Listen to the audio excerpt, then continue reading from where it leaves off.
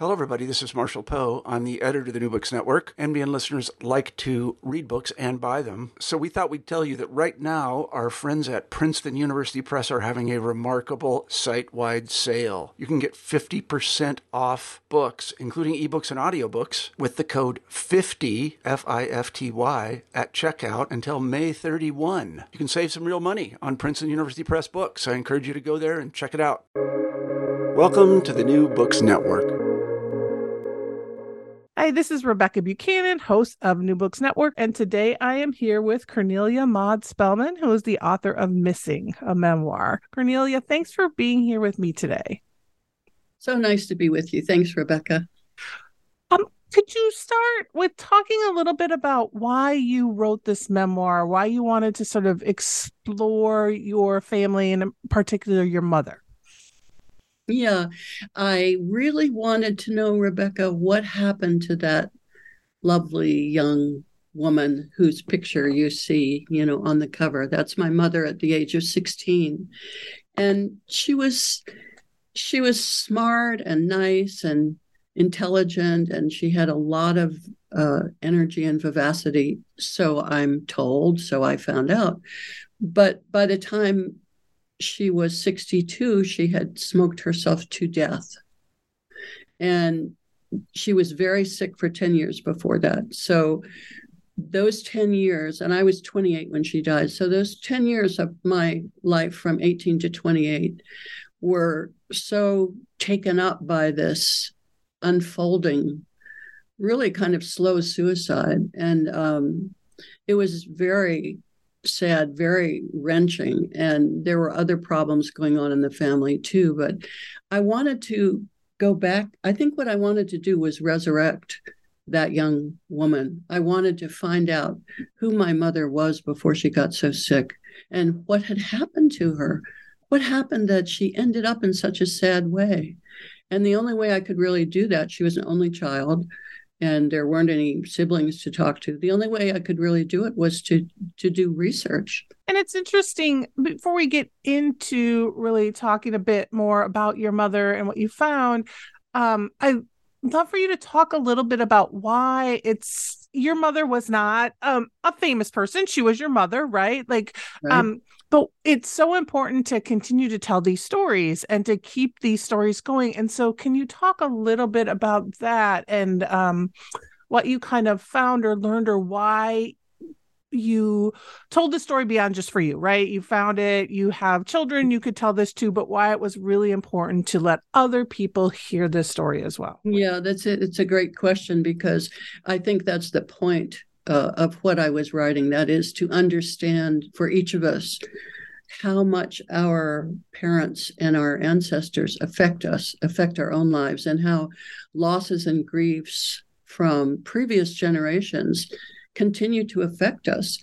And they could affect us in a healthier way than most of them do, because if people are helped to understand and talk about and process what happens to them, then, there's a healthy lesson in it. But when it's repressed, or it's secret, or it's covered up, and the pain is never expressed, it causes problems. And my mother's problems obviously caused problems for me, even if it was only heartache, and it was beyond heartache, because it also affected my children and my life.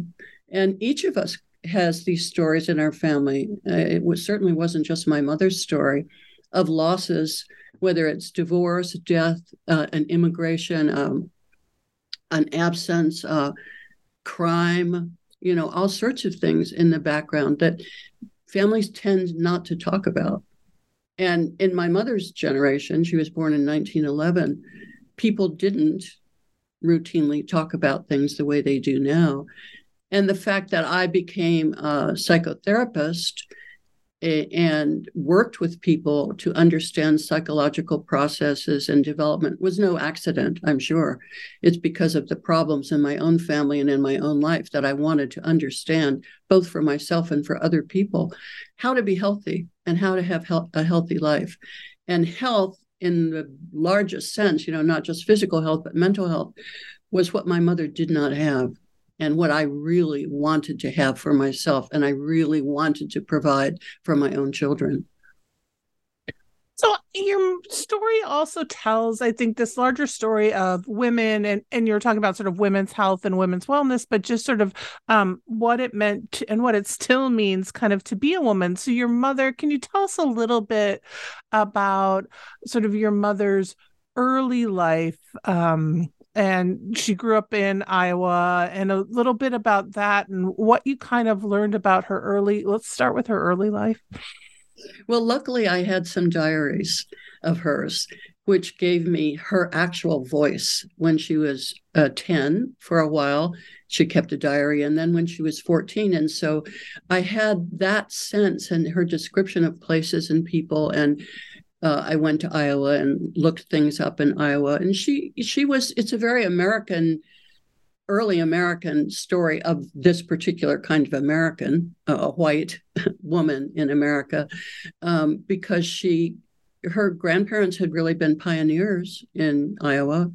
And it was a period in history when girls were really not expected to do very much. And although her mother was a teacher of handwriting and art, which was rather genteel for a woman. And my mother was very smart, and she went to the University of Illinois. She graduated when she was only 16 from high school. And she went to the University of Illinois, where she met my father and also met William Maxwell, the writer and longtime editor at the New Yorker magazine, which was just another fun part of the story for me, because he was able to tell me more about what she was like when she was young. But I think she was somebody who, well, she says in one of her diaries that a teacher said, "You have a fine mind and know how to use it." She was proud of her intelligence, and she wanted to do things. She wanted to sort of be more a citizen of the world than the average Iowa girl, I guess, wanted to. But it didn't work out that way. And I say it didn't work out that way. She didn't work it out that way. One of the things I really see so plainly, and this is a women's issue today as well as it was then, is the whole question of agency. Who makes these things happen? These things didn't just happen to Mother. She made these choices that were not so great. She made a choice to have 5 children, and she didn't have 3. So she had 8 pregnancies. Well, birth control was available to her. Why didn't she use it? I once asked her why she had 5 children, and she said because she'd been an only child, and she thought that was very lonesome. It's not the greatest reason to have 5 children. You could have 2 and not have somebody be lonesome. But she kind of, by these choices, she cut off all the possible avenues of another sort of life she could have had. And the sort of life, I think, that would have really made her happy was the life of a writer and a teacher or professor or intellectual, because that's what she was. Well, and you're right. Like, there's one point where you talk about her writing letters to Nixon and putting a display on the back of the car as how many people had died during the Vietnam War. So she seemed to have this spirit of activism, or this spirit that wanted more. And so, and that kind of you seem to wrestle with that throughout. Well, it's something of a puzzle, because I admired that about her. And she helped integrate a church that she was part of when we were still in Ohio. And that was in the early 60s, late 50s, early 60s. That was pretty unusual to have an integrated church, because it was all white and all black. Cincinnati, Ohio was really a southern kind of city. So I admired that about her. But she only seemed able to muster that towards outside forces and not be able to bring about changes in her own life. And some of it was this belief she seemed to have that a woman must just follow her husband, and he was the most important. She didn't really think that. I mean, when she finally read the first feminist book, she threw it. I've forgotten the title. I'm sorry, I've reached that age. The Feminist Mystique. Betty Friedan's book. She threw it at my father, sort of as a joke, but threw it at him across the room and said, "I'd like to come over there and punch you right in the nose." Feminine mystique. Because that's what a new idea it was to her. And yet And yet the superintendent of schools in her Iowa school district was Carrie Chapman Catt, who was one of the founders of the right to vote and of what eventually became the League of Women Voters. And, she did have some role models, but she chose this domestic life, or let herself, become part of this domestic life. And she really wasn't very well suited to be a mother. She had very little experience with children. And while she loved us, she was not demonstrative. I appreciated the fact that she wasn't judgmental. She wasn't ever mean, but she wasn't very interested in me, at least, by the time, she came around to me. And that was very hurtful, of course.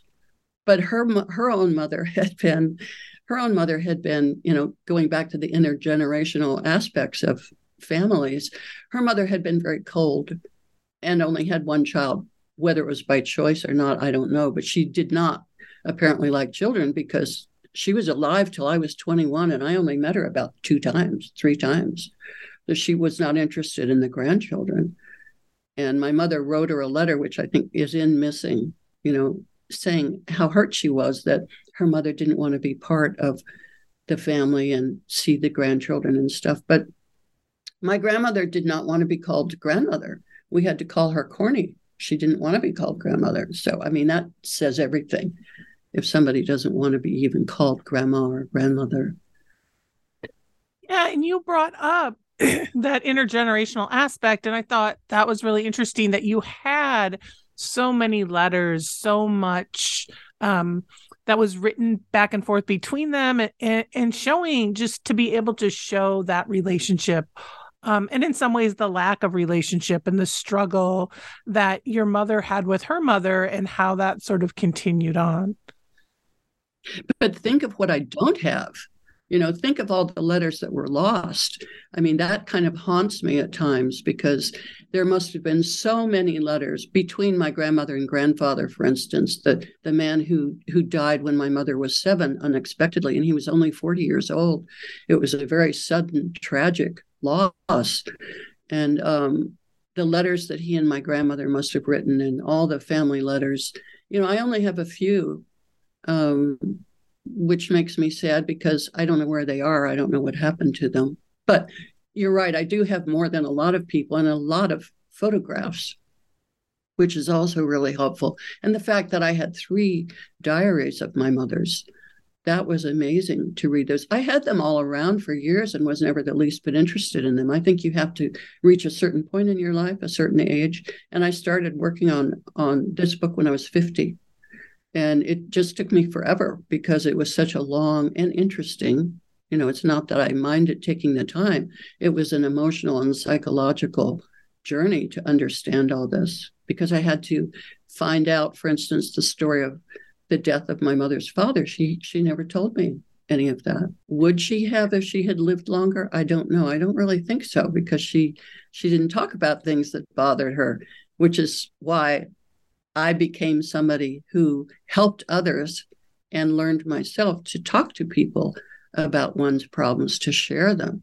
And that's how healing helps.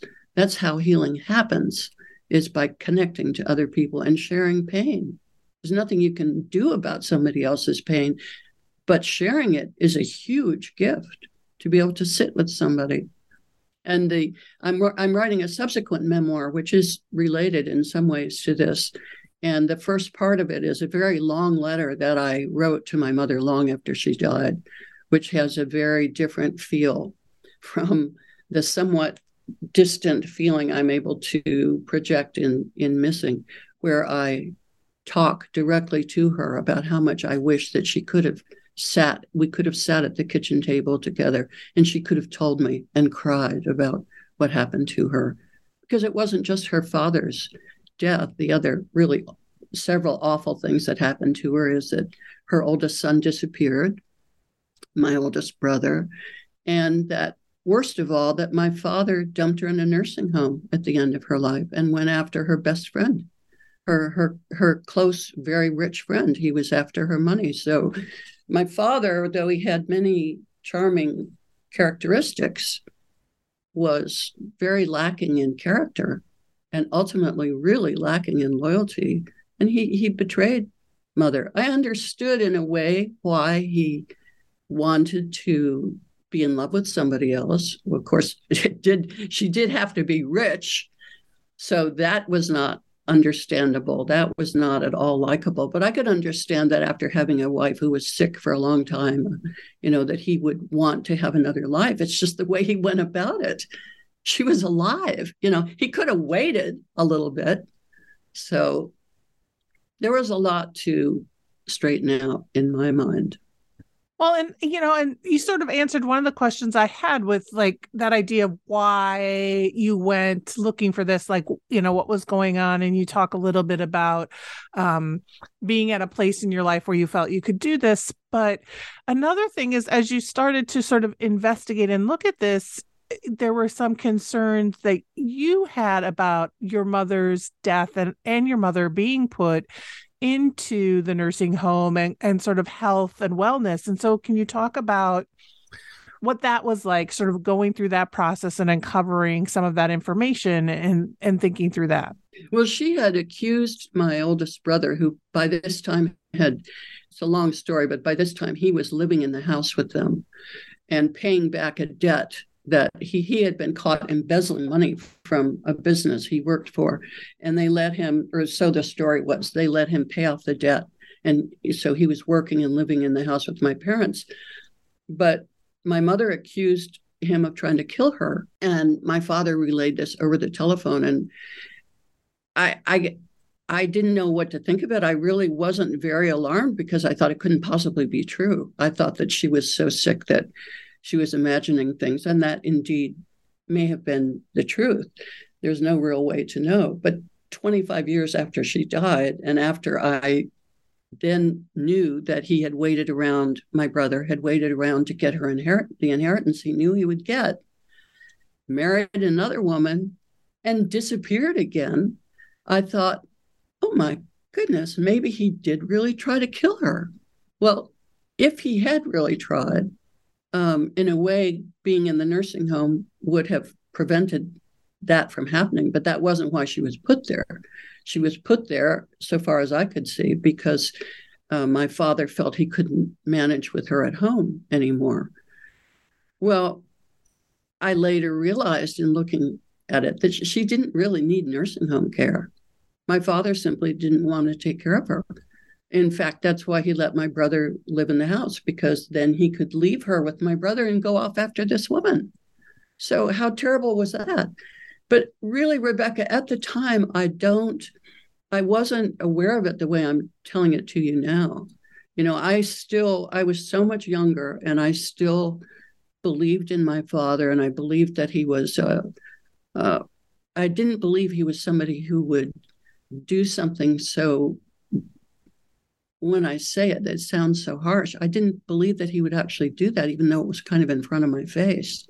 I felt like I could understand that he loved this woman who was a very nice woman. I loved her too.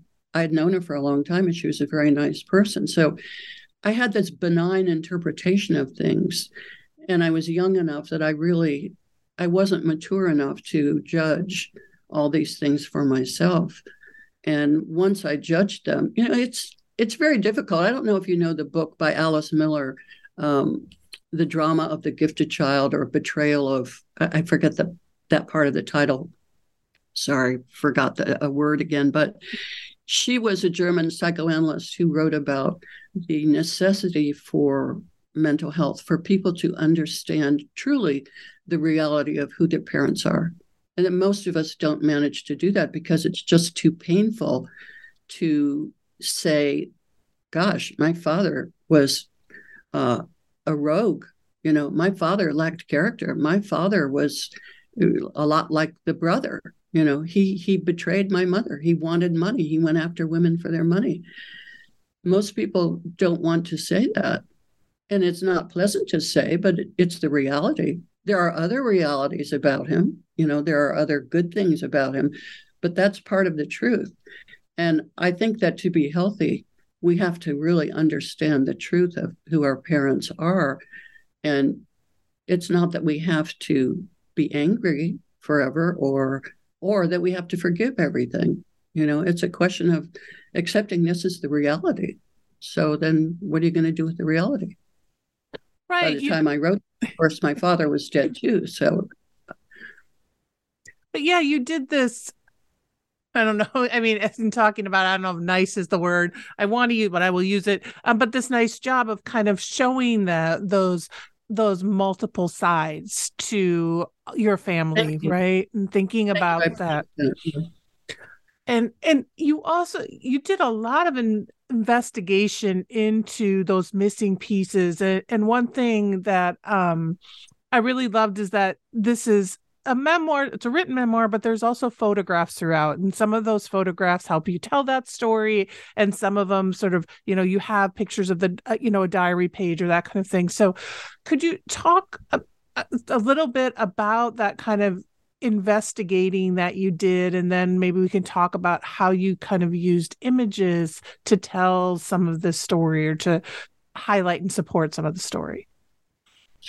Yes, I appreciate that question, because the images are of things that you might call heirlooms or mementos or legacies. And each of us has these in our family, not anything necessarily of monetary value, but objects that can open doors for us to stories about the past. One in particular, although it's not actually, there's not actually a photograph of it in the book, but the name tag, the name plate, not the brass nameplate that was on my grandfather Sam Schneider's desk in Iowa.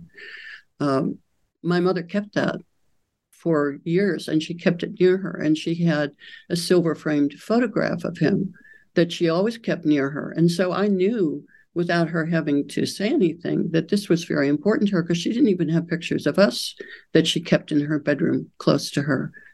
And I once asked her about him, and she said, "Oh, he would have loved you so." And I felt, oh, somebody would have loved me so, just how wonderful. But isn't it sad that he died? But I never talked to her about it. She never talked about it.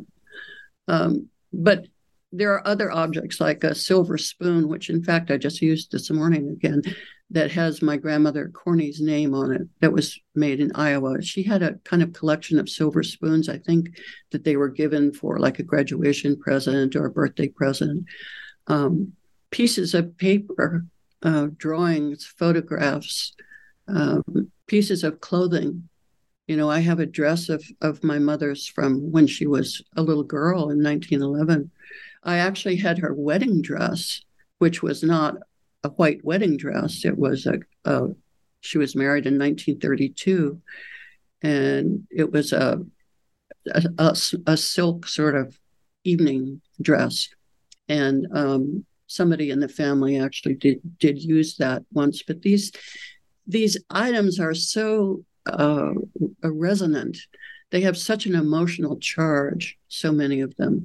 And most of them have a story behind them. What was the story behind that nameplate? Oh, a huge story. The fact that she kept that as it meant something to her, because it's one of the few things. I mean, what happened to all his other things? I don't know. There was an inventory, and I have a photograph of that in the book, an inventory that I found in Iowa of their possessions that had to be made because he died intestate, in other words, without a will. And so the court had to list all of their possessions, which was wonderful for me because I could see that they owned, what they owned and what their house was like in those days.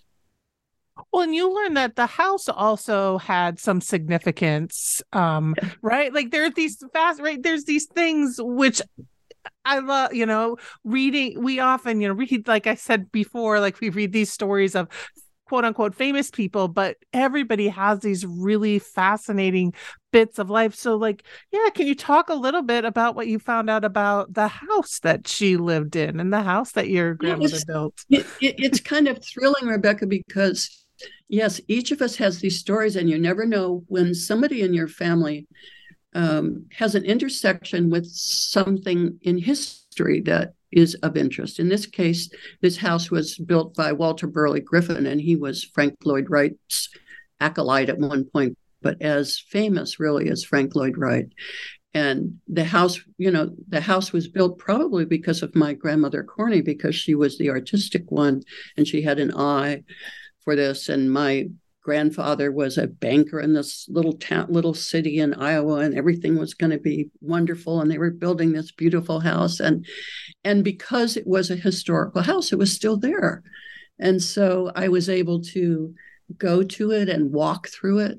And I have a picture in the book of the view from the room that must have been my mother's room, which was a very beautiful room, because those houses were built so that the light would pass through the rooms at a certain time of day. I mean, that's the kind of thing he thought about. And not only he, by the way, speaking of women, his wife, Marianne Mahoney Griffin, was as talented and didn't get as much credit because she did a lot of the design of this stuff too, and a lot of design of the interior. So I could go in and look at the fireplace, which was very beautiful tiled fireplace that I knew she had designed, and think about my mother sitting there in front of the fire, and also think about my grandfather's funeral, because I had found all the information in the newspaper archives, because it was a big story when he died, because he had been a banker in this town and it was an up and coming town, and he was so young and nobody expected him to die.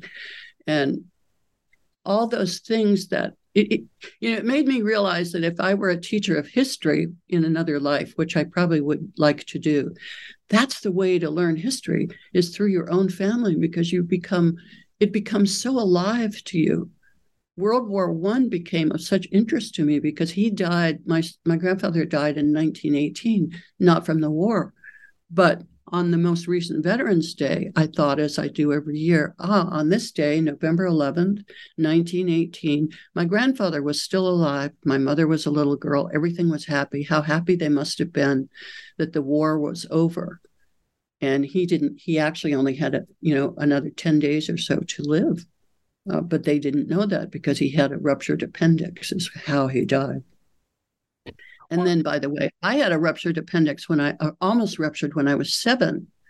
And that was another strange, really almost synchronicity sort of event, because I had a dream, or perhaps something from the anesthesia, of him, because I could have died also from that appendix. It was gangrenous. And isn't that odd that would happen? There's another further part to that story. Keep going. I can talk forever. Sorry. No, you're good. Well, you also, what I love too was that in the sort of investigation, in the research you did, it was not only making connections with your family, but you would meet people who knew who's the one woman who knew your grandfathers, like her father and your grandfather were like the best of friends, or grandfather, right? Like, so there's all these like sort of connections that you make. And even when you talk about the I am the New Yorker editor who's I'm blanking on the name. Right, like you made that connection. So can you talk, I'd love for you to talk a little bit about that experience and how you sort of start to see and make those connections because of this work.